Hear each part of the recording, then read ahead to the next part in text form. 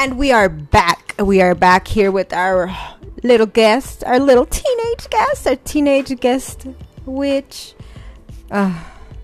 like Sabrina. Okay, anyway, so what's up, girlfriend? Ask your question. Ask away, and I'll answer. Why don't people just follow the rules of COVID-19? Oh, what rules? You mean as far as wear your mask? As in, wear your mask 6 feet apart, stay home during the pandemic so it won't spread as much as how bad it already is. Okay, so this goes back to what I was just talking about, which is, well, we were just talking about this off the camera about free thought and free thinkers, and how I'm a free thinker, and how my beliefs pretty much change based on logic. You know, if there's so much proof out there that is contrary of what I'm being told, I am gonna go with my gut feeling, my intuition, and I'm gonna go me and not follow. But why don't people follow the rules? I mean, I can only speak for myself.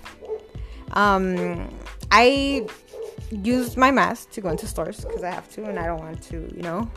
There's like the Big Brother dictatorship, somebody's always watching you type of thing, because they tried to put that fear into people, like, hey, somebody's gonna be like, hey, Karen, put your mask on.